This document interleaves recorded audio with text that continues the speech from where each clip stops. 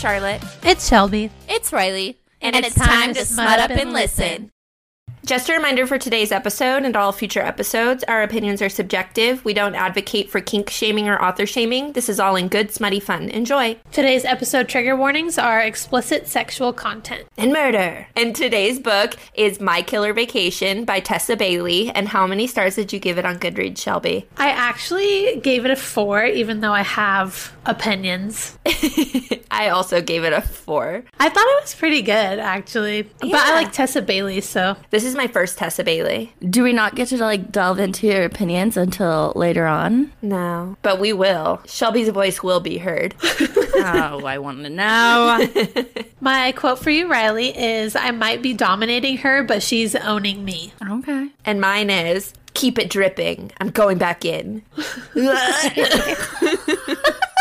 Keep it dripping. I start today's episode. We are in our main character's POV. Her name is Taylor. She's a second grade teacher who has penny pinched to afford a luxurious beach house for 6 days in Cape Cod with her brother Jude, who just had his heart broken. They get to the rental and it's amazing. There's panoramic windows overlooking the ocean, high ceilings, remote fireplace, and there's an odd smell to the house that she can't put her finger on, but she ignores it. Does she describe it as a foul, odd smell? Or... She says that it's like someone used old spices, from cooking and stuff. But it's it's off. Just a pungent aroma. Yes. Her brother Jude goes to take a nap on the couch as she heads to the master bedroom to put her stuff away. And it still smells upstairs, but not as bad. So she debates calling the owner. But the clawfoot tub she saw on the ad is calling to her name. So she's like, I'll take a nice, relaxing bath and then I will call. I love a good clawfoot bathtub. They're so nice. They're so deep. I hate baths. I fall asleep in them. You do? Yeah. You do? That's dangerous. Yeah. As a child, I would fall asleep in the bathtub, so I wasn't allowed to take baths. That's terrifying. It's just so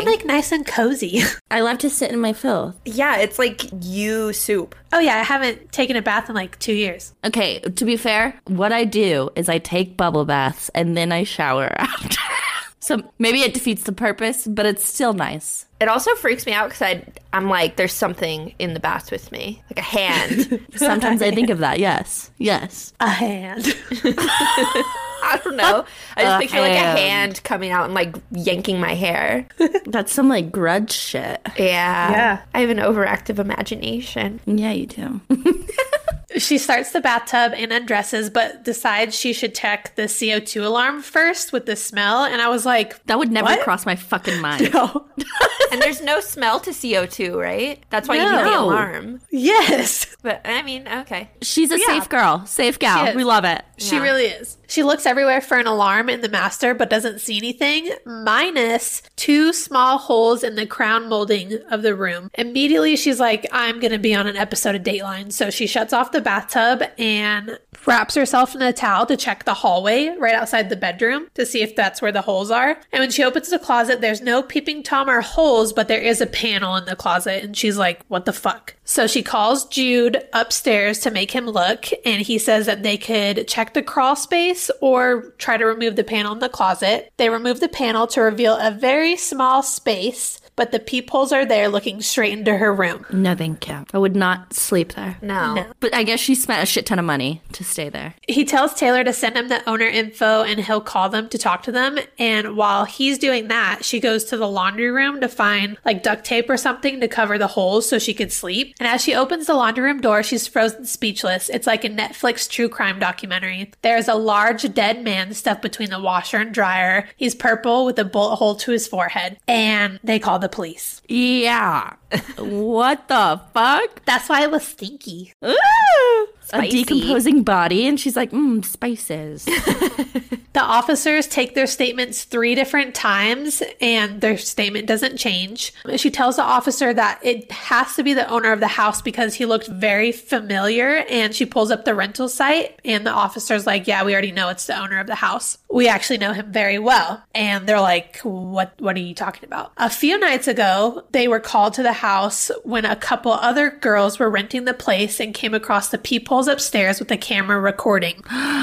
Nasty. They called one of the dads who told the owner to come down, and then the dad like beat the shit out of him pretty much. As he should. Yeah, 100%. It was clearly a situation that Taylor should have been informed about since she was renting, but obviously she had no idea. Taylor thinks something doesn't sound right, but kind of just keeps to herself, and she feels like she should be responsible to try to solve this mystery, which I'm like, I would not. No, it's your vacation. Yeah. I would just be like, okay, well, let's see if we can find another rental Can I have my money back, please? and move on with our vacation. Not, oh my God, I have to solve this murder. I know, she's going all fucking Scooby-Doo on it. You second grade teacher. She's got something to prove. That's like her motivation this whole book, is that she's like, my whole life I've been a coward, so I'm gonna solve this murder. That's literally, yeah. Okay, girl. Just then, the victim's sister arrives, and she's obviously very distraught. Taylor goes to offer her sympathy and notice that the woman's eyes are dry. The officers explain to her sister, Lisa, what happened a couple days ago, and as the officers leave, Lisa offers another rental her brother owned to Taylor and Jude. She explains that she usually checks all the properties before renters come, but was late checking this one, or else she would have found her own brother. They tell Lisa everything they know about the peepholes before they pack up and leave, and Taylor notices that she still hasn't cried one time, but she's like, not my business. Everyone grieves differently. Yep, Taylor even said that. Okay. As they go to leave, Lisa mentions that she's going to hire a PI and avenge her brother, and then she hugs Taylor and says, like, thank you for some reason. I don't know why. As they're leaving, Taylor snags the guest book to look it over later, and I would have never thought to do. No, that's like a crime, is it not? Yeah, she's stealing. From a crime scene. Yeah, that's typically a big no-no. Yeah. They generally don't advise you to do that. No.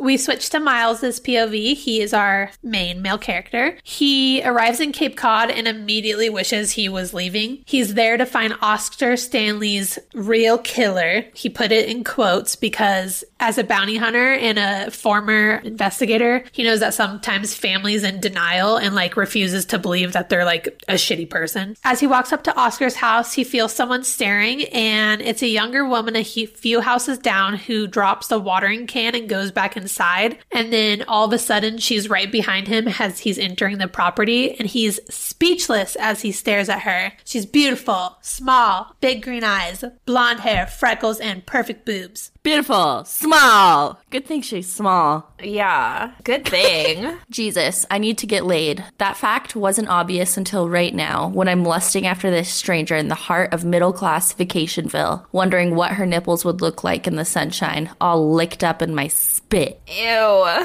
Ew. In my spit. She asks if he has any theories on Oscar yet, and he dismisses her, and she's like, okay, fine, just figured I would ask since, you know, I have the guest book and I found the dead body. He's like, okay, hang on.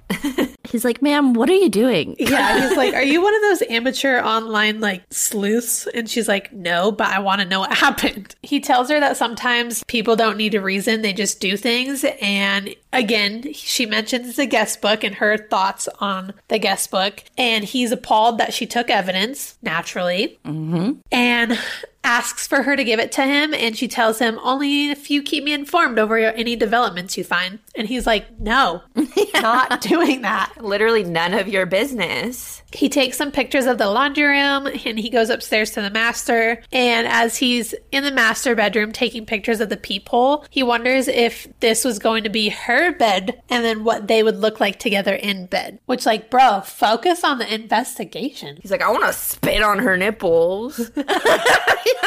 Stop thinking with your dick. After he takes some pictures of the peepholes, he realizes the holes were drilled outwards, so they were drilled from that crawl space in the closet. And he decides that he does need the guest book, so he goes to the house that she was at and knocks. She asks if he's gonna keep her in the loop or she can't hand him the guest book, and he's like, why is this important to you? And she says, I'm not very brave, she says quietly. I'm really sensible and I always play it safe, but I saw a dead body and I didn't vanish into dust. I stayed calm. I called the police. place. I thought I would cry or hyperventilate or die of fright. Definitely thought I would pack up and run home, but I didn't. I surprised myself by sticking it out, and I guess I want to see what else I can do. But I'd also like to say a normal reaction to that would be to freak out as well. Yeah, I think I would. But also go run a 5K. Yeah, you don't need to solve a murder to, prove yourself. No.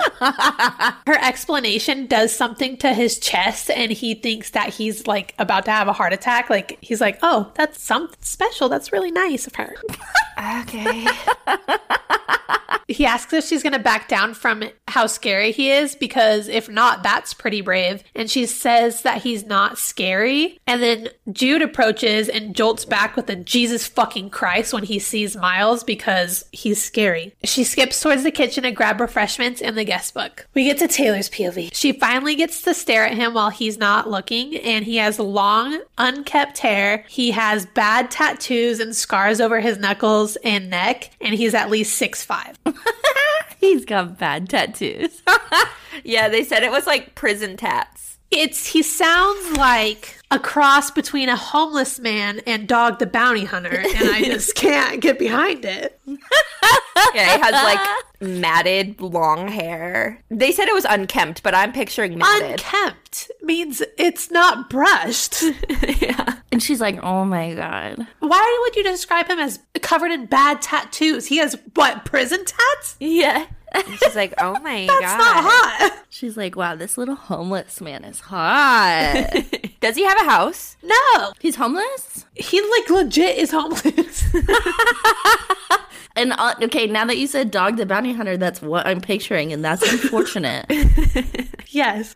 Just tall and big and Too crabby. tan and just rubber skin. Hot. So that's Miles. Cute. For the rest of the book, I couldn't picture anything else. She should be scared of him, but she's not. She actually thinks he's quite handsome, especially when he smiles. She asks if he's ready to share details of the scene, and he says no, because she's technically a suspect. I mean, you found the body. That's true. You gotta be checked out. So she one-ups him and asked if he looked at the wood grain of the peepholes, and he's shocked that she paid attention to that, because remember, they drill into the bedroom, so from the crawl space. Mm-hmm. She tells him that she's been at the house doing her own investigation, and Jude is like, what the fuck? Why are you going into the crime scene? Because she'll take the tape down and go inside and then put it back exactly where it was. She's gonna go to freaking jail. Yes. She's just getting her fucking fingerprints all over everything. She apologizes to Jude for not telling him, and she says next time she'll let him know, but Miles is like, there will be no next time. Give me the fucking guest book so I could go. She ignores Miles and promises Jude that she won't let it interfere with the vacation because he needs to relax since Bart died. And we learn the most random information. Jude works at an animal sanctuary for pandas, and Bart is a panda who recently passed away that Jude used to take care of. But he dresses as a panda and pretends to eat leaves to try to teach them how to be a panda. Yeah. Okay. He's dedicated. He is. So when you said heartbreak earlier in the book, I really thought you meant he got broken up with. Yeah, you think that the whole time until this moment. Surprise. It's a panda. It's a panda. And it's absolutely irrelevant to the story. That's literally the only time you'll hear about it. Okay. It's a nice little random fact. Her brother's a furry. They turn back to Miles, and he's like, you are the weirdest people I've ever met. And she goes to get up to get the book for him. She also has another theory that she tells Miles before she grabs it, and says that besides the aggressive dad, there's also other aggressive residents, and they have a little theory about their next door neighbor. They play a song on Jude's phone and turn up the volume, and the neighbor storms out, and there's a loud crash and banging on the side of the house, and apparently he does it over any type of noise, and is continues to get aggressive until they stop the music and calls Taylor a bitch. And then when Miles goes outside, Jude and Taylor just stare at each other in shock until he comes back in, and he's like, he won't bug you anymore. How thin are these walls? Honestly. Yeah, they're whole ass houses. Yeah. She runs upstairs to grab the guest book because she can tell that Miles has like reached his peak of being nice. He's right behind her when they head into the master bedroom. He throws open her suitcase to search for the guest book. Rude. Don't touch my suitcase. And right on top are sexy, frilly red panties. And he's like, what are those? Yeah, why would you ask that? You know what they are. Can she not have panties in her suitcase?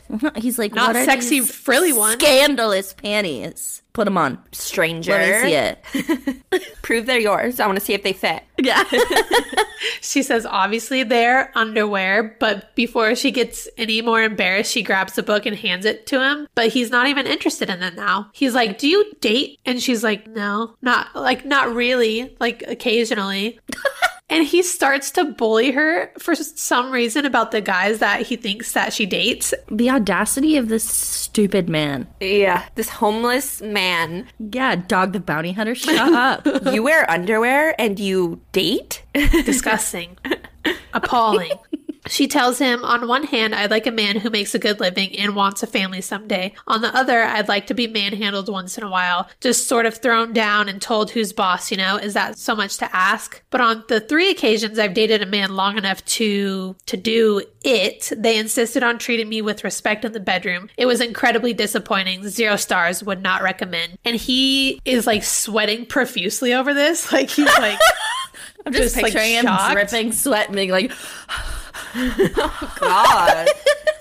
She's like, you have the guest book, so you can leave now. But before he goes, the girls who rented it last week were the only ones since last summer, so Oscar's been there for 10 months. But he's not paying attention to what she's saying. He grabs a waistband of her shorts, pulling her close. Whoa, wait, what? His hot breath curls in my belly button, and I reach for his hair, tangling around my fingers. Exhilaration pouring through me like a mile-high waterfall, and then he licks me. He licks me across my exposed belly from one hip to the other, then bites down on my abductor hard enough to make me gasp. And then he's like, finally introduces himself as Miles, and then he leaves. I'm uncomfortable. What? Yeah. Okay. As she sits on the bed, she realizes 2 things. The red panties are gone, and Miles' business card sits in their place. He stole her panties! He's a panty thief! Yeah, I'd be like, what the fuck, man? But she's just smitten over it. Yeah, she loves it. We switch to Miles's POV. He knows he's missing something about the case, but he's not sure what. He finds himself back at Oscar's house after visiting the dad who beat him up, and he's done the timeline, a couple background checks on neighbors, and any other known associate of Oscar's. He keeps staring at the rental Taylor's in, though, and he can't stop thinking about licking her sun-kissed stomach. He's also been carrying her panties around since yesterday. What is him with licking and spit? He's like, I just want to Spit on her nipples, lick her belly button. spit. Steal her panties. He's a strange guy.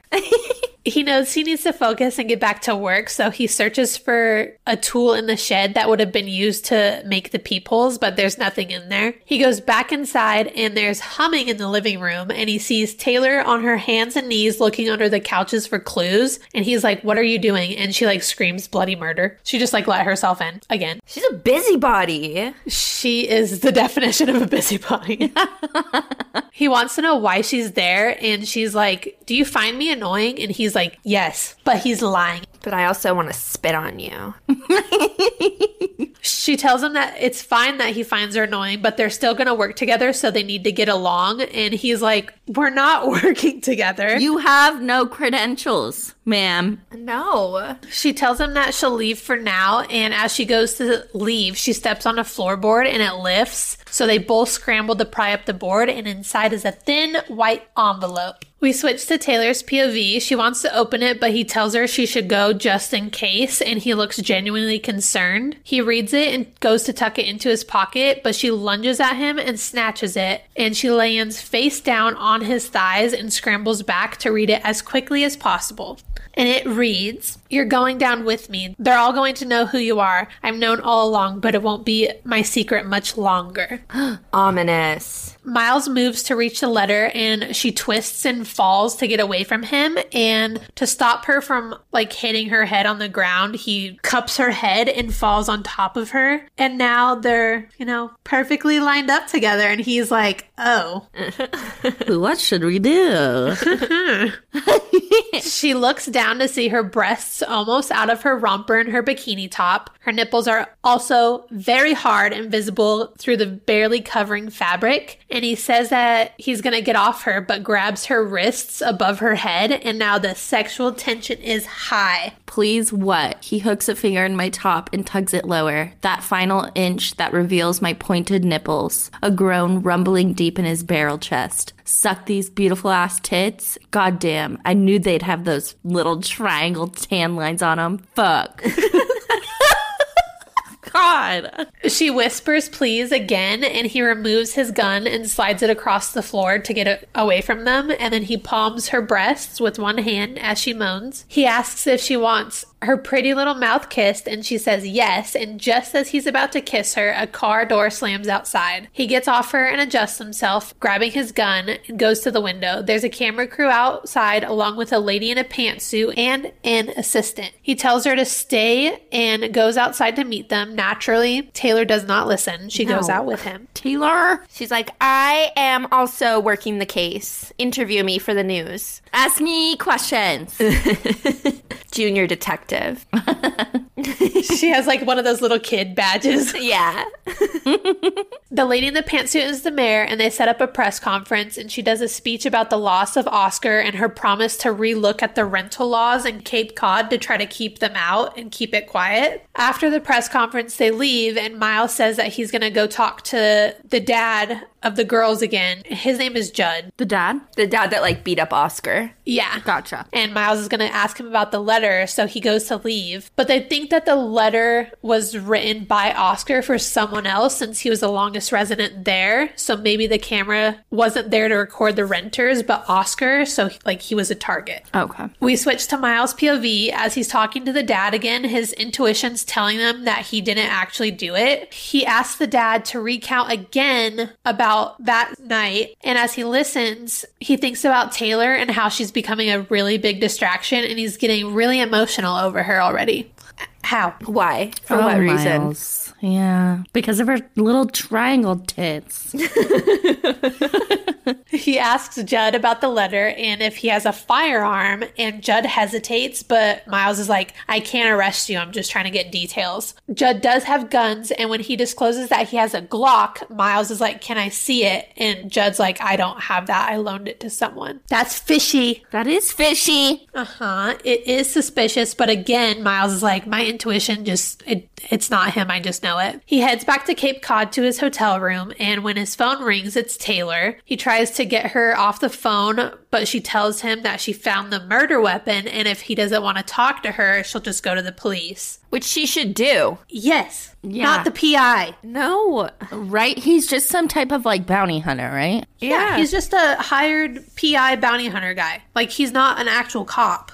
They're fucking up this investigation. Yeah. They are. Where's the police? Which is also a crime. A crime. He demands to know where she is, and she says that she's on the beach a quarter mile from the rental. She was walking when she saw something shiny, but she did not touch it. He switches her to Bluetooth and hops on his bike, demanding to know exactly where she is, but she's not sure, so she sends him a pin to her location, and then she hangs up. We switch to Taylor's POV. Miles arrives and bags the gun, and she starts to go back to the rental. She's annoyed that he's been like an asshole this whole time, but he begs her to stop and talk to him. He apologizes, and she knows that he must not do it too often, and he tells her about not being sensitive enough, so that's why he's divorced. Like, he's like, sorry, I'm such an asshole. Like, that's why I'm divorced. That's why my wife left me. Just trauma dumping on her.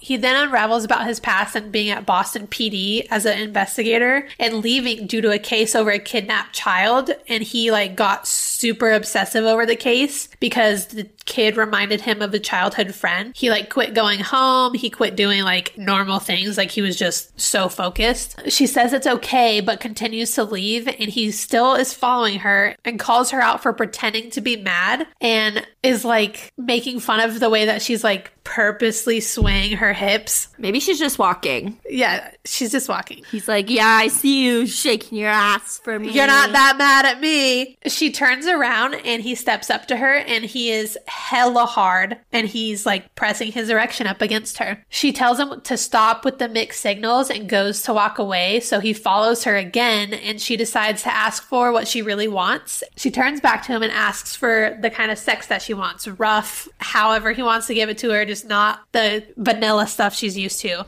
Don't make love to me. Don't treat me nicely.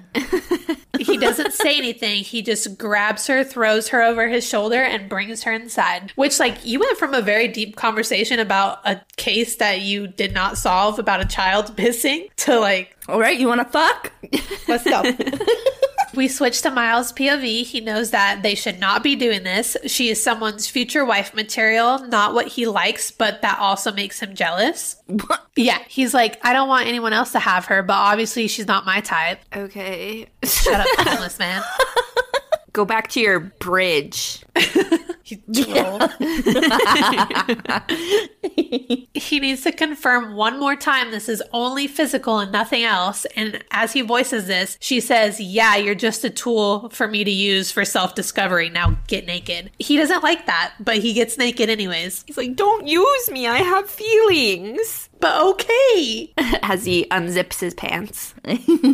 She asks if she's going to need a safe word since she's never had it rough. And he says, no, you just tell me to stop and I'll stop. That's how it works. Which I was like, okay, that's manners. That's nice. Yeah. He unzips her skirt and pulls it down her legs before grabbing her ass and takes her tank top off. He tells her to pull her bralette off down her body all the way to her ankles, bending for him. Then he holds her over in the bent position and asks if anyone would call her cute like this, and she says no. This was like in the reviews. People were like appalled at this part. No, me either. I lean back slightly, tugging her twisted panties to one side, groaning at what I reveal. Well, let me clarify. I can see your tight asshole, and nothing could stop that from being cute. But the rest of you? I press my lap to the taut cover of her ass, letting her feel the painful effects she's having on my cock. Now you're a girl who likes to fuck dirty. Cute little butthole. I love your cute little ass hole. He's never been so hard in his life until she tells him rougher. And then he spanks her a couple times and she seems to enjoy it. When he stops, she whispers again, rougher. He lets her go to her knees and unzips his jeans, putting his dick immediately into her mouth. Blame the size of it on every goddamn thing you do. Never been bigger or harder in my life. A little twitch of that ass and I'm stiff. Fuck. Just like that. I'm hard even when you're pissed at me, baby. Ew. It's usually really small, but not right now.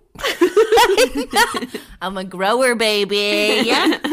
He starts to fuck her mouth roughly, like she asked, but then stops and tells her to get on the bed and take off her panties. As she gets on the bed, the window shatters behind him and he covers her body with his. He looks to the window to see a red and white buoy is what shattered it. He tells her to go to the bathroom and lock the door. He pulls up his jeans quickly and goes to the front of the house in time to see taillights leaving, but it's too dark to see license plate or vehicle description. He's pissed that he got distracted by her and put her in harm's way. And there's clearly a threat towards her now. And I thought it was funny because she said... Oh, she's like, oh my gosh, even the vandalism is nautical themed. Yes. We switched to Taylor's POV. They never picked up where they were last night. After they called the cops for the vandalism, he left. And she can't stop thinking about it, though, and how it was with him. But she thinks it's a good thing he didn't come back because she thinks that she could easily be attached to him. But she is allowed to fantasize. So as she starts to finger herself and her orgasm builds, Jude calls for her from the hallway. And now she's like, what do you want, Jude? Yeah, that would annoy the shit out of me. I know. You're just getting freaky with yourself and your brother's like, excuse me. breakfast is ready. Sister! So she stops and goes to have breakfast with her brother, which also I'm like, I would need at least a while before I looked a family member in the face. Yeah. After trying to do that. I hope you washed your hands. I need like 15 minutes. Yeah. They have plans to go snorkeling today on the opposite side of Cape Cod. So she's hoping that the distance will make her day a little bit easier from like distractions, aka Miles. But then she looks out the window and is reminded that Miles slept on the porch last night with his gun and he's still there in the morning. And I was like, see, he's homeless. He's like, I just need a roof over my head, man. He does have a motel that he stays at, though. He does have a motel, but he stayed there last night to protect her. Oh, cute. Just a grown man laying on your porch. Yeah, and she's like, that's so fucking hot. With his ratty ass hair. Yep. I want to get my fingers stuck in his hair. Ew.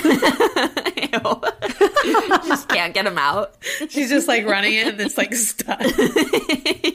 Jude asks about her and Miles and if they're hooking up, and she quickly starts to stutter. And he's like, you don't have to tell me, but from what I see, like, Miles is really smitten over you. And then the man in question comes inside, steals coffee, and casually asks what their plans are for the day because he's not leaving them with danger out there. He asks them to cancel their snorkeling because he doesn't want to babysit them while they do that. And Jude's like, I'll watch my own sister. Like, you don't have to babysit us. And Miles doubts that he can watch his sister, and Jude's like, is it because I'm a gay man? So Jude is gay. Yes. And Miles is like, no, my own brother is gay. I'm not worried about that. She tells Miles that they are not canceling their snorkeling, so tough luck. He says that he'll leave to go to talk to the chief of police, but he'll be back for snorkeling. As they clean up breakfast, there's a knock on the door, and this is after Miles has left. They go and look, and it's a young woman. They ask if she's okay, and she says that she has questions regarding the murder, but when they step out on the porch, it's a reporter, so they go back inside. We switch to Miles' POV. He's annoyed that he is going snorkeling instead of finishing the investigation, but like, you don't have to go snorkeling. No, just do your job. But he does have to go snorkeling because the idea of her in a bikini in front of other men gives him a headache. Oh my God. Also, I forgot to mention this whole time, he always pops the antacid, and for some reason, I thought that would lead somewhere. No, it doesn't. He's got GERD. Oh, does he talk about it? He's like, oh, I have GERD, so I had to take... No, he's like, I had to pop an antacid before I like went snorkeling. He's like just constantly chewing like Tums. He's like, I have acid reflux. I thought it was going to be like an episode of The Office where Dwight has like taken them like candy because his appendix is like... Oh, yeah. Nope. Doesn't. Just another little tidbit. Okay. Yeah. When he arrives at the rental house, they're gone. They did not wait for him, like they said. So he finds the snorkeling place that they went to, and she never told him. She's like, how did you find us? And he's like, I assumed you would pick the stupidest name of the snorkeling company, so here we are. And it's called Something is Fishy Snorkeling. What the fuck? I'd pick that one. Me too. Yeah. The instructor finishes all the educational part and tells them to partner up. Also forgot to mention that they're with 3 guys from the other night when she found the gun. Like, Jude found someone to hang out with and they had friends. So all of them are just hanging out. Ryan, though, one of the guys, has been like staring at Taylor and really likes her. And even Jude said something about it. So he's like, oh, I'm going to partner with Taylor. And Miles is like, The fuck you will. no. No, you aren't. Give me some So flippers. he's like, okay, I'm going to partner with Quentin. Have a good time, you guys. And Taylor's annoyed, but he doesn't care. As they all split up, he stops Taylor because he knows he needs to gain her trust again after being a dick. So he tells her the time of death for Oscar was almost 24 hours before her and Jude got there. So they are no longer suspects. Yay. Cracked the case. Yay. The end. The end. They settle on a truce and continue to the water, and as she gently wades in, he strips, following after her. He's in his normal clothes still. Yeah. So he's just wearing his like tidy whities in the ocean. He's such a weird dude. Yeah. Yes. When she turns to talk to him, she stops mid-sentence and just stares, and he watches as her eyes grow super lustful because he never took off his shirt the other day. So she's never seen him without a shirt. And apparently he's covered in thick chest hair, more tattoos, and knife scars. Hot. Is he buff? They said that he's pretty buff. Not like ripped, but like I want to know what these dad tattoos are. She's like, look at that fucking hairy chest. I want to lay on it. It's probably all tangly like his hair. Yeah. Ew. He asks if she likes his body better than MBA, which is what he's calling Ryan because he's like a fancy boy. And she said, I don't know about that. Maybe it's different, but it's not better. He knows that she's immediately messing with him. They talk about her career as a teacher and his relationship with his brother and all the PI stuff, but he slowly starts to get uncomfortable being super honest and tells her that whatever happened between them last night can't happen again because he got way too distracted over it. She tells him if she's a distraction, then he can't tell her other prospects to fuck off. So then he presses close to her until their mouths are almost touching and she moans and he's like, God, this is not helping distraction-wise. I'm erect, balls heavy, sweat rolling down my spine. I couldn't stop my mouth from raking side to side across her sweeter one if I had the willpower of 10,000 men. Her sweeter one? What is that? Her sweeter mouth. Oh. I know. Side to side, baby. What's he doing? He strips off her life jacket and rash guard and then grabs her and pulls her into a kiss. His knees turn into jelly and he doesn't know what's happening to him, like why he's like getting all mushy over this girl when he never has before. He pulls away and says that he has a condom. Are we using it? And she says yes. So he pulls it out, puts it on. Where are they? In the water. Yeah, that's what I thought. Yeah. Just snorkeling. The entire snorkeling class is like 10 feet away. Like, what the fuck are they doing? Oh, you're gonna be so big inside me, aren't you? Big and mean, she whispers against my mouth. Big and mean. You're gonna be so big and mean in me, aren't you? Then she dips down and scrapes my neck with her teeth, licking the sting away, and fucking colors are exploding behind my eyes. You're gonna keep me safe and make it hurt a little at the same time, aren't you? Safe, I mutter thickly, walking her into the shadows, ripping at the strings of my shorts. You're so safe with me, sweetheart, baby. Going to cram you so full and kiss it when I'm done. Ew. Ew. Also, sweetheart, baby. Sweetheart, stop baby. it. Gonna cram you so full. And you're gonna be so safe while you're so crammed. They're then interrupted by someone yelling help outside the little cave that they went into, and then someone yelling for her name. It's Jude, so she takes off running. He is such a cock block. Yeah. Literally every time they try to have sex, something happens. Yeah. It's Jude, so she takes off running, but before she can get far, he like tosses her rash guard first so no one sees how hard her nipples are because he doesn't want them to see her nipples. They're just nipples. Calm down. Yeah, everyone has them. Jude got stung by a jellyfish, and Ryan had to pee on it. I think that's a wives' tale. I don't think you're actually supposed to pee on it. I don't know. I've never even seen a jellyfish except for the aquarium. Also, Jude kind of seems like a baby. Yeah. I mean, you already got peed on. What is Taylor gonna do? Yeah. Nothing. Taylor! Jude can't walk after this, so Miles scoops him up like a baby and tells Taylor to get the backseat of the car cleared off. And Jude, as they're walking to the car, tells Miles that this would be more romantic if he wasn't swooning over his sister. And Miles is like, shut up.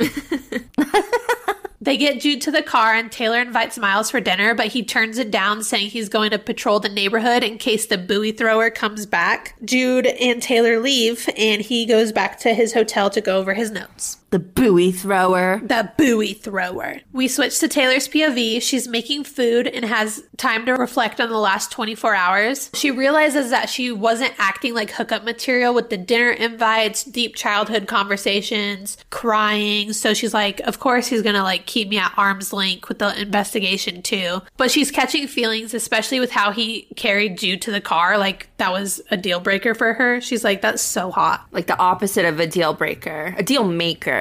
Oh, yeah. She Googles Miles and sees the case that he told her a little bit about, but reading the article helped to fill in a lot of blanks, and she's more attracted to him after reading it to find out that he is a hero but never bragged or mentioned it. So apparently he did solve the case. And he just like accidentally took leads on the wrong person at first, but in the end, the kid went back to his family. Okay. She hears his bike stop outside and then a woman's voice, and she goes out to see Lisa, Oscar's sister, walking up the steps with Miles. Lisa's is there to let them know that the window will be fixed tomorrow. And while Miles is there, he's like, I have to ask you questions anyway, so this works out. Jude hobbles in and hands everyone a beer and then walks with Lisa to the kitchen. Miles keeps Taylor behind for a moment and tells her to stay close to him, like he has a weird feeling about this. And he will, in fact, be staying for dinner now. When they get to the kitchen, Lisa starts telling them about the mayor's crusade to ban the vacation rentals in Cape Cod, but they already knew that because the press conference, but they don't tell Lisa about the press conference. After dinner's done, they all start making plates, including Lisa, and she says that she wasn't going to stay for dinner and then just starts grabbing food. She just makes herself a plate. Yeah. She's like, oh, I'll join you. I'll join you insist. They bounce theories around the buoy thrower when all of a sudden Miles throws a picture of a gun down and asks if Lisa knows it. And Jude and Taylor are like, what the fuck? Lisa says that she does not know it. She has only access to one gun and it's her boyfriend's in the safe. And Miles is like, I didn't ask if you had access to this gun. I asked if you recognized it. Yeah. Lisa. It's silent until she's like, I guess I should head home now. And she leaves. Suspish. Uh-huh. After she leaves, Taylor's like, is she a main suspect? And he's like, not really, but she is the beneficiary of his estate and now owns all the rental properties that he owned.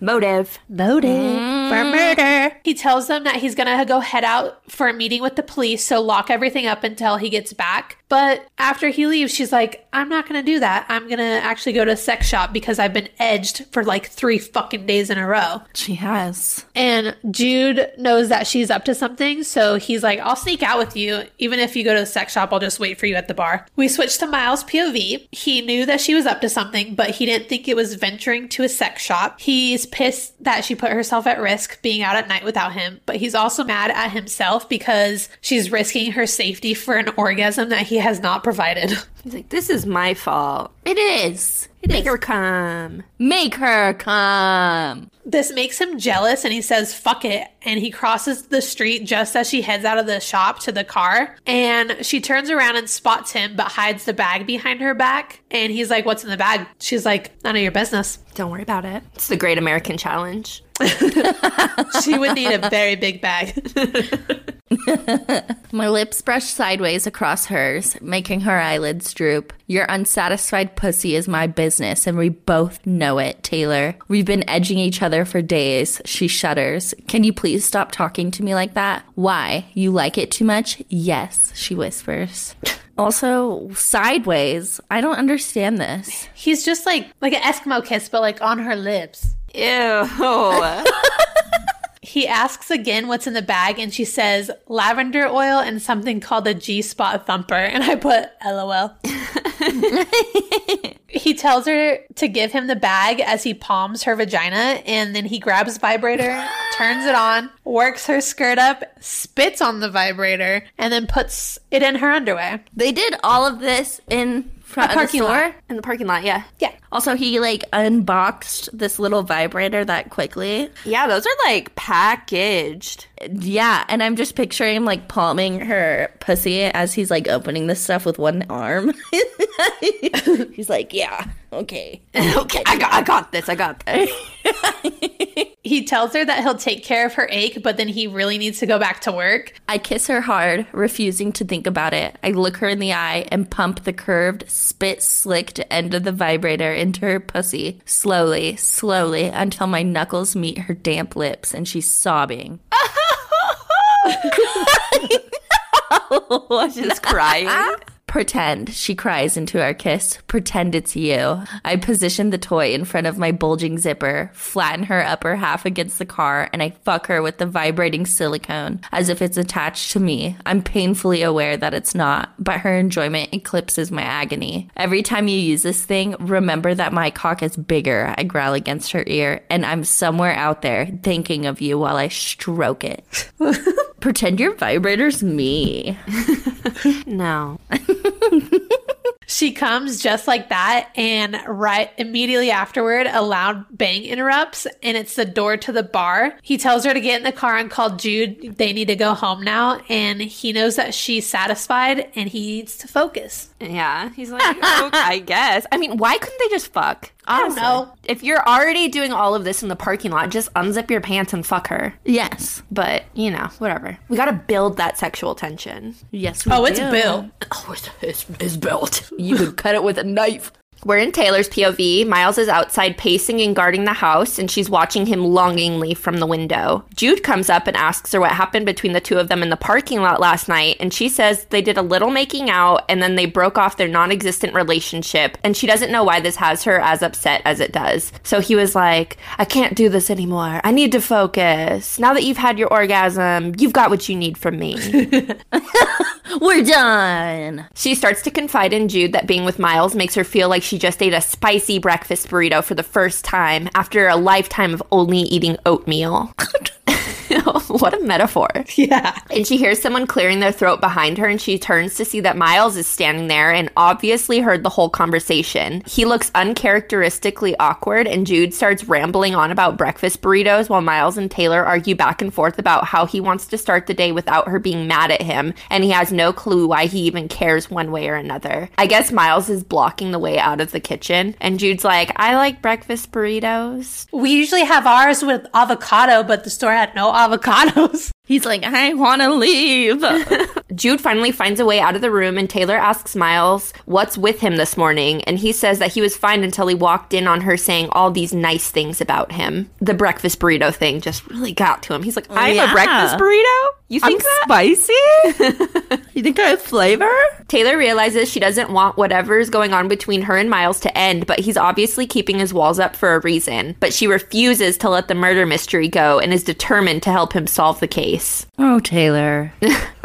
Just stop. He tells her he's going to be going with her into town today. He has a suspicion that she's up to something that she shouldn't be, which, valid, because she generally is. Yep. Mm-hmm. And Taylor asks him if he wants to revisit the parking lot, and he asks her not to do this to him. She is kind of mean. She keeps teasing him when he's like, please stop. Yeah, and she's like, you want to fuck in the parking lot? And he's like, I just wanted to go into town. He's like, I'm just trying to have a normal day. I just need to solve this murder. We switch to Miles' POV. He's torn on how to deal with Taylor. On one hand, he's super into her, and on the other hand, he's afraid that she has a vision of him in her head that he can't live up to. As she's walking across the kitchen, he's admiring her ass, and she asks him if he's ready to head into town, and he says, yeah, you're just going to the library, right? And she says all innocently, yeah, just the library. And he obviously isn't buying it, but goes along with it. So he knows that she's up to something. She's definitely up to something. He convinces her that they should ride his motorcycle into town despite Taylor telling him how unsafe it is, but he says she's always safe with him. They get on, and she has her arms around his waist, and his dick is painful at this point, but he tells himself he's used to it by now. They ride off, and Miles is driving under the speed limit, avoiding every possible bump in the road, and she starts to beg him to go faster. He does, and he's proud of her for being so brave, because she wants to go harder, faster. Oh my god, she's such a quirky girl. I'd be lying if I said I didn't like the way she clings to me, her warm pussy against the small of my back. Her sexy thong-clad butt is perched on the rumbling engine of my bike, and that makes me hungry. Makes me think of hot, sweaty sex. Makes me think of us in bed. Instead, while she screams faster in my ear. Why won't I just beat off and get rid of some of this pressure between my legs? Just this morning, I returned to my motel room to shower and change. Could have worked out some frustration with my hand, but I couldn't do it, despite my dick being harder than a 2x4. My body knows nothing is going to come close to the real thing. Taylor. 2x4. Jerk off. He wants Taylor. When they get into town, it's super busy because of a rally going on, and Taylor tells him she loved riding on his motorcycle and thanks him for convincing her to do it. As he helps her off the bike, he kisses her, which turns into a full-on makeout session. But he breaks the kiss, and they walk towards the library holding hands, and Miles is freaking out about how deep his feelings for Taylor are getting. Because I guess holding hands is just a very intimate thing. Uh-huh. He says that he loves it. Yeah. I guess.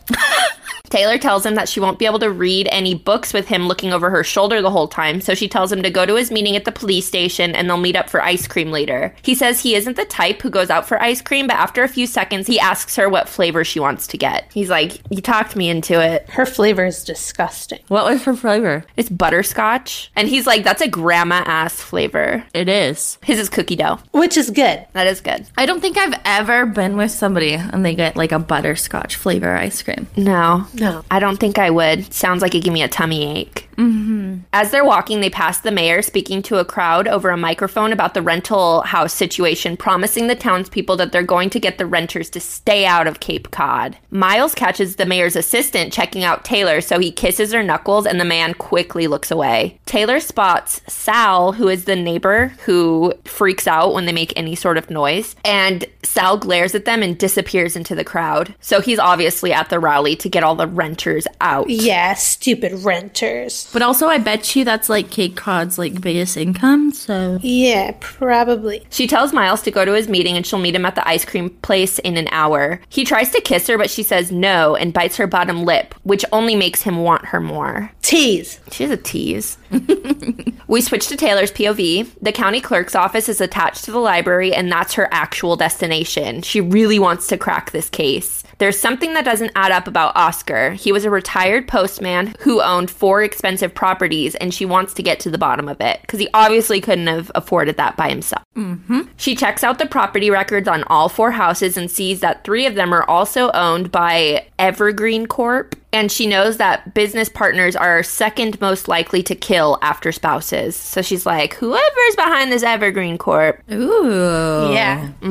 Just as she's thinking about how she has to tell Miles, she feels a sharp pain on the side of her head and everything goes black. She wakes up to Miles yelling her name, asking her what the fuck happened as blood runs down her face, but she tells him she's fine. What the fuck? The plot thickens. What happened? There's a crowd of people around them, and a bunch of them are on the phone with 911. They're told an ambulance is on the way, and Taylor tries to say she doesn't need one, but Miles wants her checked out to make sure she doesn't have a concussion. Someone finds a book nearby on the ground with blood on it, and Taylor thinks that's probably what she was hit with. So someone just fucking yeeted a book right out of her head. Yeah, they rocked her shit. They did. Miles is beating himself up that she was attacked while he'd left her alone, but Taylor tells him it's okay, despite thinking to herself that she's now been the target of 2 acts of violence and she may have bitten off more than she can chew. Which, like, obviously you did. Yeah. You're a fucking school teacher. Yeah. Yeah, you did.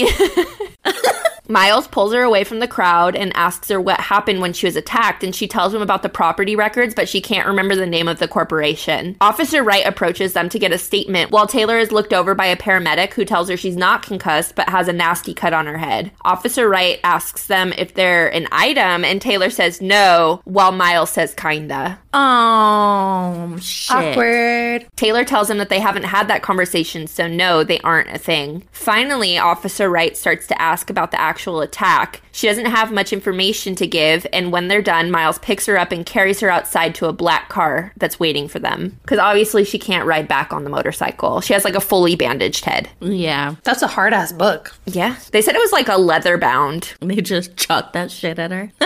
Yeah. Enough to knock her ass out.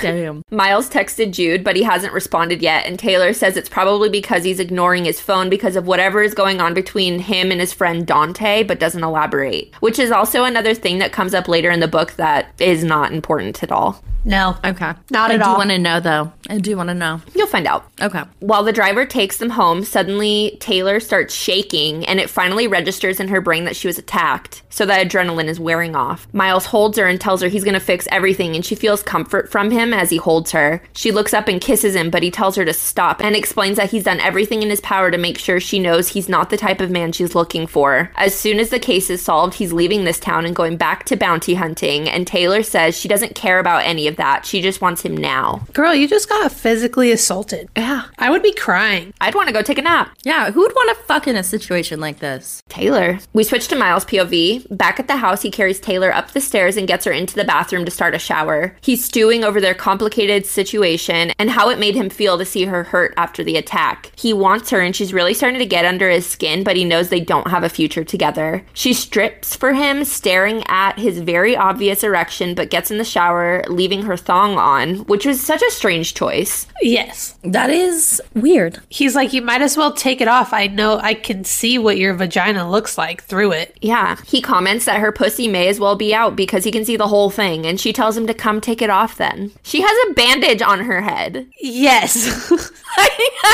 Just fucking bleeding from her head, and she's like, come take off my panties. He tries to control himself, but when she starts lathering up her boobies, he reaches in and grabs her out of the shower and plops her onto the vanity and undoes his pants. He asks her to tell him if she's too hurt to do this, and she says she wants this. She has a bandage on her head. Yeah. I bet there's still blood, like, dribbling out of it, too. Yeah. Take that thing off and start bleeding again. It's a head wound. Also, like, I don't think I would feel, like, attractive with my whole head bandaged up. No. She's just like a half mummy. Yeah. I know. I wouldn't be like, come over here. Come here. Come take my bandage off. He asks her if she trusts him, and she says she does, and now her wet thong is rubbing against his dick. He kisses her and kneels in front of her, ripping his shirt off. I hook a finger in the crotch of her thong and yank it left, kissing the split of her pussy, kissing it with just my lips, then familiarizing it with my tongue, parting her pliant lips and searching for that nub. There, so sweet, so swollen. Even before I start teasing it, letting the flat of my tongue ripple against her, then stroking, nice and easy, rougher when she sobs my name. There it is. There's the nub. Taylor begs him not to treat her like she's fragile. That's a pretty little cunt, isn't it? I say in between drags of my tongue, watching her face, reading her, gauging her mood, finding out where she's at. And when she rolls her hips sharply into my next lave of her clit, her fingers tangling in my hair, I know how Taylor wants to be fucked. Fast and nasty and hard. I lean sideways a little and slap the wet flesh between her thighs. Not hard, just enough to get her attention and roll those beautiful eyes back in her head. Miles, what? I smack it again, noticing she's wetter this time. Damn, perfect woman. You like it? You like when I spank you in front? Yes, she whines through her teeth. You like when I spank you in the front? Spank your little pussy. Miles reaches up and starts playing with her nipples while he licks her, and she comes on his tongue. He stands up and he wants this so bad, but still tells her that the second she says stop, he'll stop. She says she doesn't want him to stop and asks him not to be gentle with her. He rolls a condom on and she asks if they should turn on the shower, and he says no, because if someone comes home, the shower will muffle the sound of him bottoming out in this pussy. And we know someone's gonna walk in. Yeah, we do. I drive forward, not slow, not fast, somewhere in between, and I don't stop until I'm buried, and I actually shout. While she sobs into my shoulder, I shout at the swiftness of my balls jacking up, throbbing against my undercarriage. Undercarriage? Undercarriage? You still want it rough now that you feel what I'm working with? Okay, big man. Her breath escapes in a rush against my shoulder. Yes, please. Yes. You're too sweet between the legs to say please, Taylor. You just ask for daddy and I'll do the rest. Yeah, and doesn't that word make her clench like a motherfucker? Oh my god. He fucks her hard and fast, but is already about to come, so he starts to move slower inside of her. I slow down slightly, but continue to push my cock deep. My right hand coming around front so I can play with her clit. She whimpers my name, both of us looking down to watch my thumb strum that beautiful nub. Faster and faster, her chest rising and falling with exertion, the fingers of her right hand spearing through my chest hair, twisting until I groan. Go on, scrape me up, baby. I growl on top of her mouth. Fuck me up. Fuck me up. Fuck me up. Scratch me. This sends Miles into a frenzy, and he starts to fuck her roughly again as she comes. He picks her up and stands up, flipping her so she's facing away from him while he holds her. Keep it dripping. I'm going back in. Oh my god. He thrusts into her from behind with her pressed against the shower door. Nothing matters but her sodden cunt and the way she's clawing at the glass, working her hips and jerking little circles, giving me a standing lap dance that has me groaning at the ceiling. You trying to make me nut, sweetheart? That is the least sexy thing ever. You trying to make me nut? Because I'm gonna nut. Yes, she gasped, those fragile muscles at the base of her spine flexing with the motion of her lower back, steam dappling her spine. Glorious, beautiful, perfection. Could have filled this condom 10 times by now, Taylor. I just don't want to stop. The dialogue in this book is amazing. Something. It is something. He fucks her so hard that her teeth clack together while she yells for him to go faster. Once again, she has a bandage on her head. Yeah. Yeah. And he's jostling her brain. She had a fucking thick-ass book thrown at her dome. Yeah. How does she not have, like, a fucking headache? I'm sure she does, but girls gotta come. Yeah. Dick's too good. Soaking the hair between my legs, tightening up around me like she's going to have another orgasm, and I speed her toward it. Both of us. I let that final barrier against my strength drop, and she's off the ground now. She's bent at a 90-degree angle, ass in my lap, and I'm grunting with every thrust. Ruined me for jerking off before I even had you, didn't you, Taylor? Knew you'd be extra slick around this cock. Knew you'd love me breaking you off. She's injured, and he has her just bent down. And he's Just blood dripping all over the floor. oh my God. They start fucking in doggy on the bathroom floor as he holds her head up by her hair. Ow. She has a bandage on her head, and he's just like yanking her hair. But you're safe with me, baby. And they both come together, and he's never come so hard in his entire life. Work it tight, baby. Baby, perfect for me. Jesus Christ. Don't you ever get hurt on me again. Don't you ever. I'm moaning words into her wet neck that don't even make sense. But she's hit a third peak. She's coming with me, and there's nothing in this world that makes better sense than Taylor squeezing around me, gasping, calling my name while her knees squeak up and back on the marble floor because I'm still pumping away. Can't stop. Can't stop even though I'm almost on empty. Taylor. Yeah. Jesus Christ.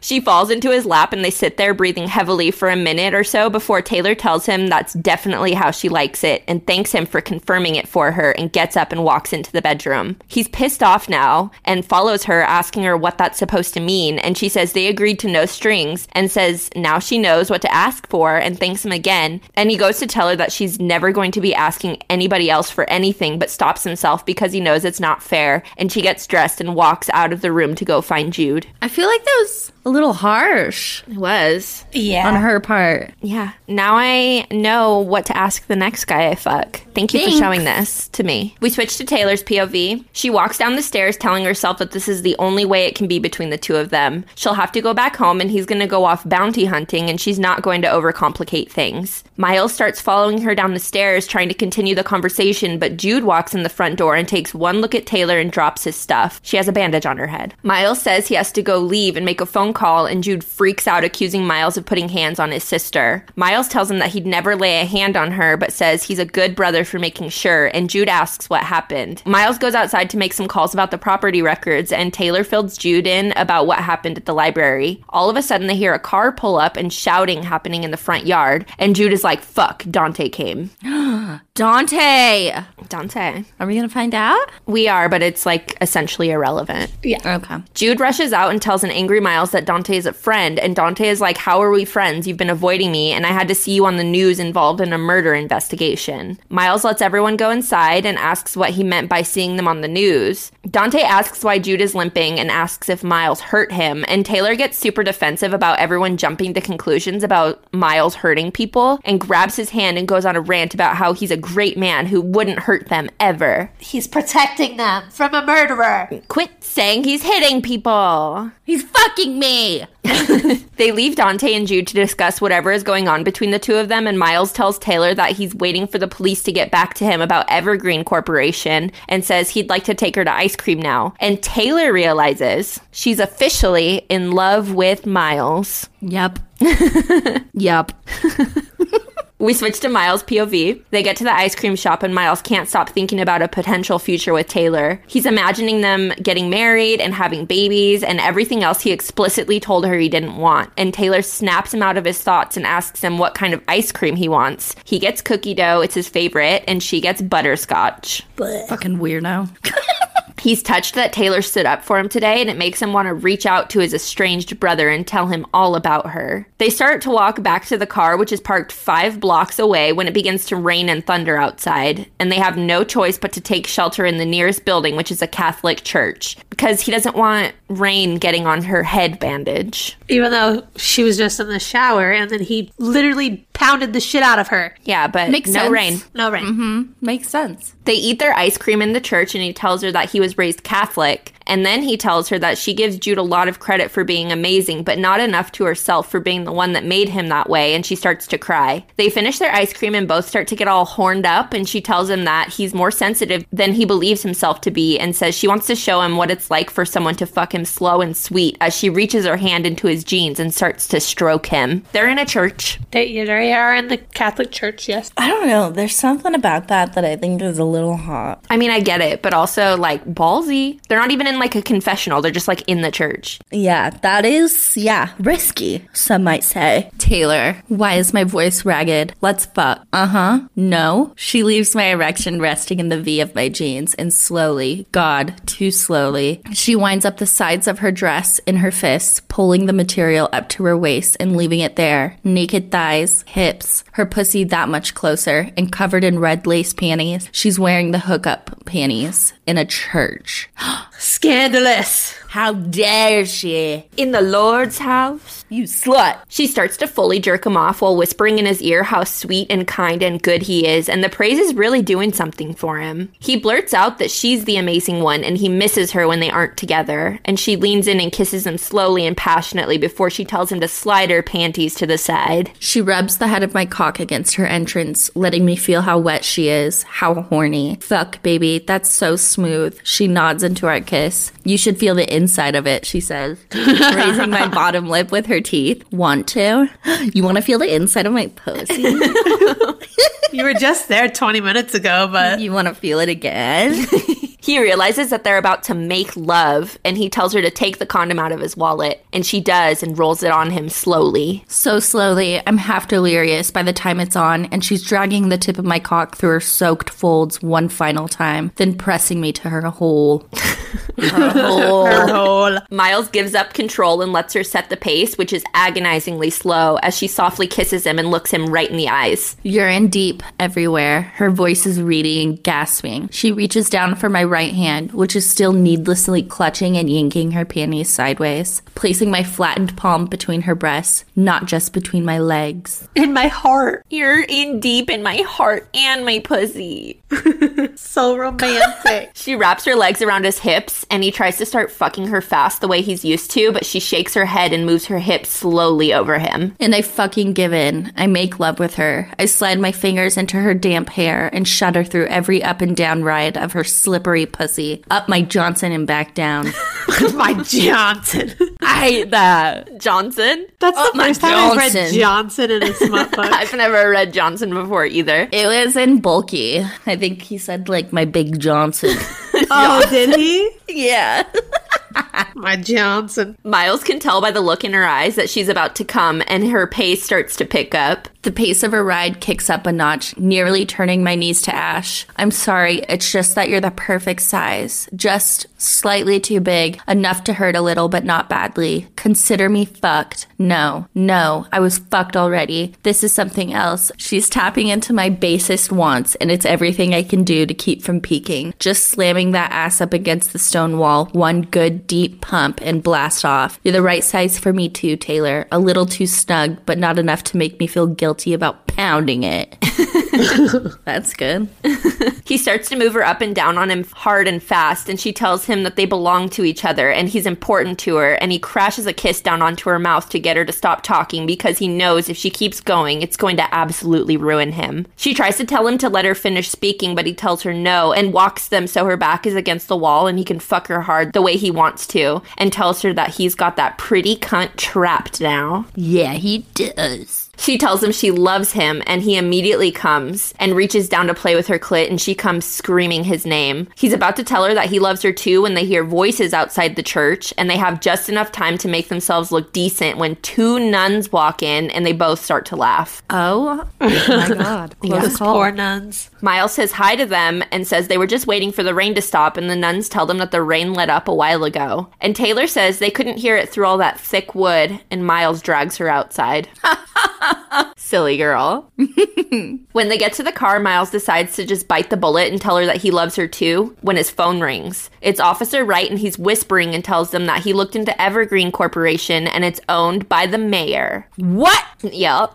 And they were supposed to bring her in for questioning, but the chief of police is a close friend of the mayor, and he's sure that they're just going to bury the case. He tells them that they didn't hear anything from him and hangs up the phone. Taylor has a revelation and realizes that the mayor is a rental owner, and exposing that would upend her entire platform and ruin her reelection, because her whole platform is based around getting the rental properties out. But she's a rental property owner. Miles tells her he's bringing her home so he can go talk to Lisa Stanley, who is Oscar's sister, because now that she's inherited the properties, she's a threat to the mayor, and that makes her a target. Just as Taylor's arguing that she wants to come with him, her phone rings and it's Lisa. She answers it, and there's a clear struggle going on, and Lisa's screaming at someone to get out before the line goes dead.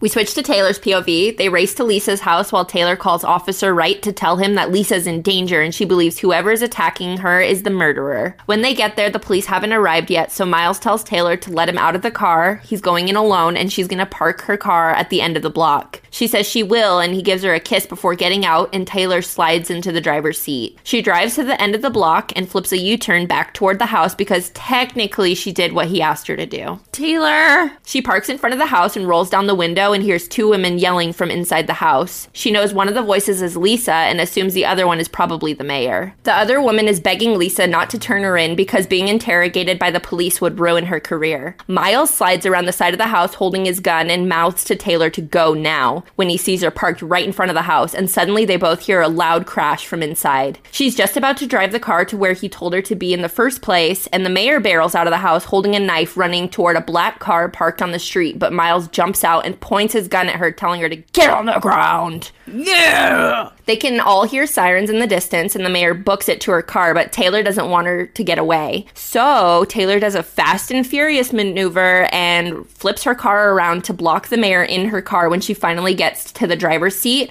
and the car parked behind her has her blocked in. She's looking straight at Taylor, telling her to move, while Miles pounds on the roof of her car, telling her to get out. The cops finally show up, and it's clear the mayor has given up on trying to get out of this, and Miles opens Taylor's door and drags her out of the car, holding her and asking her what the hell she was thinking. She says technically she did drive to the end of the block like he said, and now he's pissed off, yelling at her that the mayor could have had another weapon in the car, and she needs to stop trying to prove to herself that she's so brave, and sometimes it's better to hide. She says that's what he's doing, hiding from what happened in Boston, and he tells her, yeah, that's exactly what he's doing, because it's easier working a case when you don't have any sort of emotional connection to it, and flips the conversation around, telling her that he can't fucking do this because she's just gonna hurt him when this is all over. This is the third act breakup. Yeah, no! I hate a third act breakup. Me too, it's stupid. She tells him to go ahead and end it with her because she's just a liability and a threat to the emotionless life he insists on having, and tells him he doesn't need to feel any sort of guilt or responsibility on her behalf, and turns around after saying, "It's your loss, bounty hunter." Spicy. He calls her name, but she keeps walking because she knows that he can't give her what she wants. We switch to Miles' POV. He's sitting in his motel room staring at his packed bags and realizes that he has PTSD from the case in Boston, and it's causing him to fuck things up with Taylor. He's heartbroken thinking about Taylor walking away and the fact that eventually she'll be with someone else who can give her everything she wants. He contemplates calling Taylor but decides against it and dials his brother's number instead, and they haven't spoken in years. Kevin, his brother, asks why he's calling after all this time, and Miles tells him that he's in Cape Cod and could come to Boston to see him and their parents if they're up for it. And his brother is skeptical because last time they talked, Miles told him he'd come to Boston when hell froze over. And Miles tells him about the breakup with Taylor and says he just wanted some advice. His brother can tell he's on the verge of tears and is shocked that a woman could get to Miles so deeply, so he tells him to drive his ass to Taylor's and apologize for whatever it is that he did. And Miles says apologizing won't make them compatible. Kevin says that he's stupid for choosing bounty hunting over settling down with someone who he obviously cares about so much. It's been, 5 days? Yeah. But he's like, quit your job. Move in with her. Yeah. God. He's starting to feel like his brother is right when he looks up to the ceiling and starts thinking about the crawl space at Oscar's house. The mayor wouldn't have been able to fit in it, and she wouldn't have been able to slip away from the crowd at the rally long enough to attack Taylor. He has a breakthrough and realizes that it was her assistant, Kurt. Kurt. The one that was checking out Taylor. Yeah, he kind of like was popping up here and there in the book. Yeah. But yeah. Being a little creep. And he needs to get to Taylor because she could be in danger. He runs out of the house dialing Taylor, but it goes to voicemail, so he leaves a message telling her to get somewhere safe, and he thinks the mayor's assistant is a second suspect. We switch to Taylor's POV. She's sitting with Jude on the beach while the men Lisa hired are fixing the windows in the house. She's really upset about what happened with Miles and tells Jude she's done looking for marriage material and just wants to live in the moment, and he tells her he thinks that's for the best. They sit there both bummed about their respective failed relationships, so I guess him and Dante were like friends, but Dante's also like a famous movie star in like something like an MCU movie series. Okay. Yeah, and they were like vibing, but like not like dating, but not like hooking up either. I don't. Okay, but there was some like emotional. Yeah, and that's it. That's literally it. Yeah. Okay. But Dante's literally like, I want to say like Tom Holland level famous. Yeah. Jesus Christ. Yeah. Like when he showed up to the house, they had to like run from the paparazzi. But that's just like a little irrelevant tidbit in the book. Okay. Taylor can't help but feel a lingering worry about everything left unresolved between her and Miles and the murder investigation. Jude says he's going to run up to the house and get them some blankets, and she asks him to grab her phone off the charger while he's there, so she does not have her phone. When Jude is gone, she hears a gun cock behind her and someone kicks her in the ribs, and she turns around and it's Kurt. Fucking Kurt. He starts going off on a villain monologue about how Rhonda had no idea he was spying on Oscar, but he did everything he had to assure a re-election for her, and tells Taylor that he should have just shot her instead of throwing a buoy or a book, since she couldn't just leave well enough alone. And I just have in my notes, it's giving Scooby-Doo. Yes, it is. He's like, if it wasn't for you meddling kids. He says Rhonda probably won't even appreciate what he did to protect her secret life as a rental owner. So the mayor had no idea that any of this was happening, but Kurt was like, you need to be reelected, so I'm going to kill people. Jesus Christ. So what was Rhonda doing in that house then? She was just a rental owner, but telling the public that the rental owners were ruining the town and she was going to get them out while also like making money on the side from rental properties. I know, but didn't she run out of the house with a knife? Yeah, from Lisa's house. I think she was there to talk to Lisa about something. I'm sure the rental properties, because technically she owns them with Lisa now. Yeah, okay. Taylor sees Jude coming out of the house and yells at him to run. We switch to Miles' POV. He sped over on his motorcycle all the way to the house after giving a heads up to Officer Wright. The house is locked up, but he hears yelling coming from the beach and sees Jude, Taylor, and Kurt with a gun. He convinces Jude to run back to the house as Kurt points his gun at Taylor, and he sees the police arrive but doesn't want to let them handle this when Taylor's life is in danger. Let the police handle it. Let them do something. Yeah, they also have guns. Lots of guns. And training. Mm-hmm. He calls out to Kurt and tells him that he's going to call the mayor and that he knows he only did what he did out of dedication to her, and Kurt reluctantly agrees, still pointing the gun at Taylor. When the mayor answers Miles' call, he tells her that Kurt has a gun on Taylor, and she says she doesn't want anyone else getting hurt and to put Kurt on the phone. He uses one of the police's bullhorns and puts her on speaker, and the mayor tells Kurt that he's the best assistant she could have ever asked for, and she's never met anyone more dedicated to their job. He's clearly very dedicated. Yeah, maybe a little too dedicated. Miles pulls the phone away from the bullhorn and tells Kurt that she has some things she'd like to tell him privately, and he's gonna walk his phone down to them. Kurt is suspicious of this, but warily agrees, and Miles convinces him to let Taylor go, and he can point the gun at Miles until he hands over the phone. He lets Taylor go, and when Miles gets close enough to hand over the phone, he notices that Kurt's gun is the same one they found on the beach. Kurt! As Kurt grabs the phone, Miles grabs the wrist holding the gun, and 2 shots are fired off into the water, and Miles starts wailing on Kurt until he's unconscious.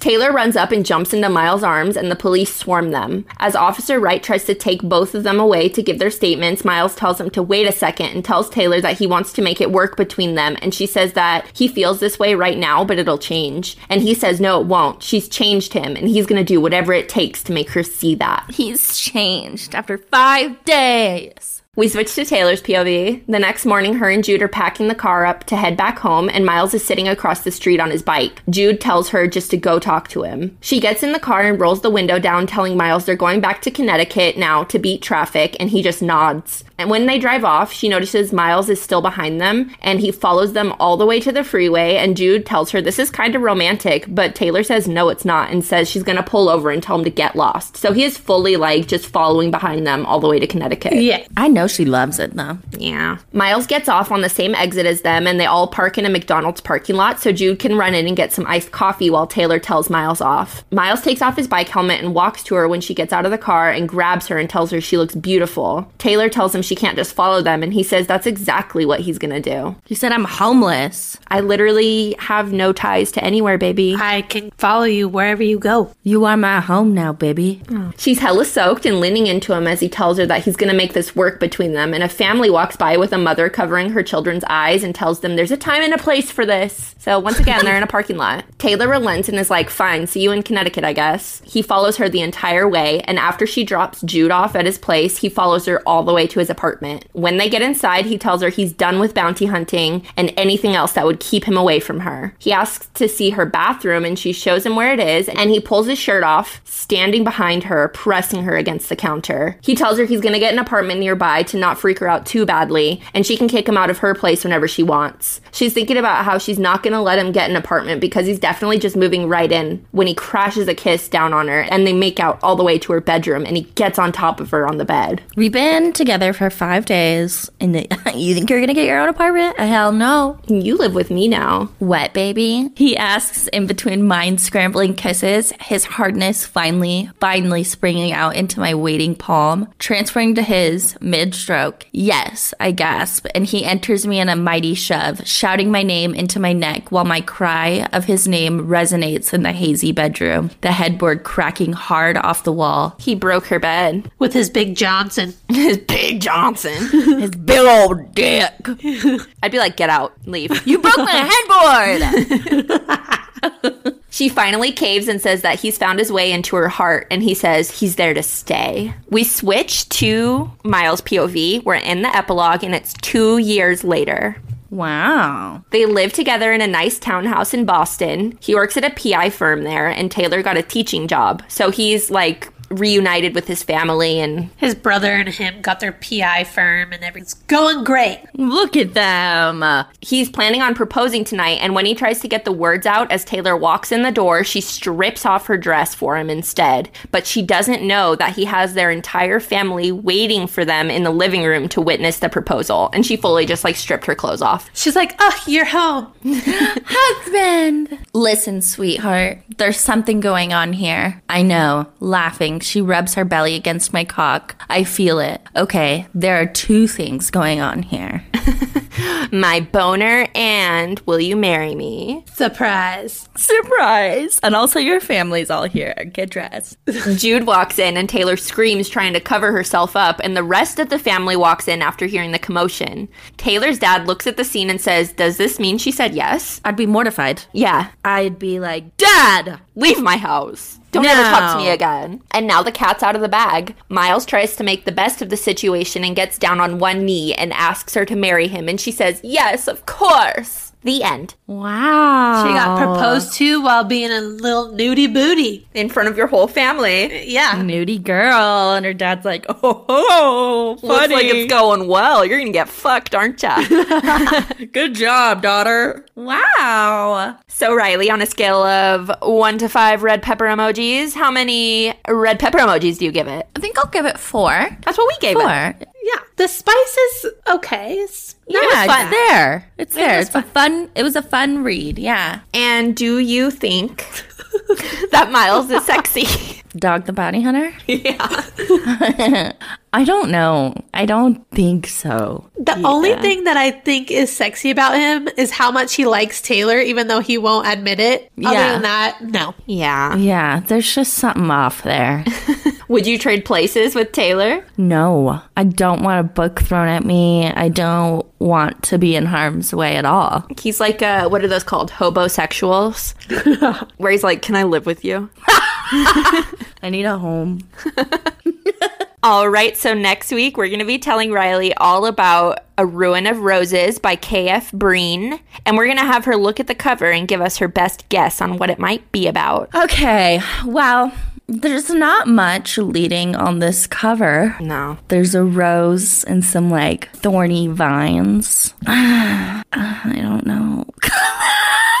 I think it's going to take place in, like, an older setting, and it's going to be dark. I will give something away. Okay. It is a spicy retelling of Beauty and the Beast. Oh, hell yeah. Okay. I'm excited for that then. Yeah, it is something. Have you guys read it yet? I have, yeah. I have not. Okay. All right, well, if you liked this episode, make sure you rate, review, and subscribe. Follow us on Instagram and Facebook at Smut Up and Listen Podcast and on TikTok at Smut Up and Listen. Tell your friends, but not your mom. And we'll see you later, you horny little rats.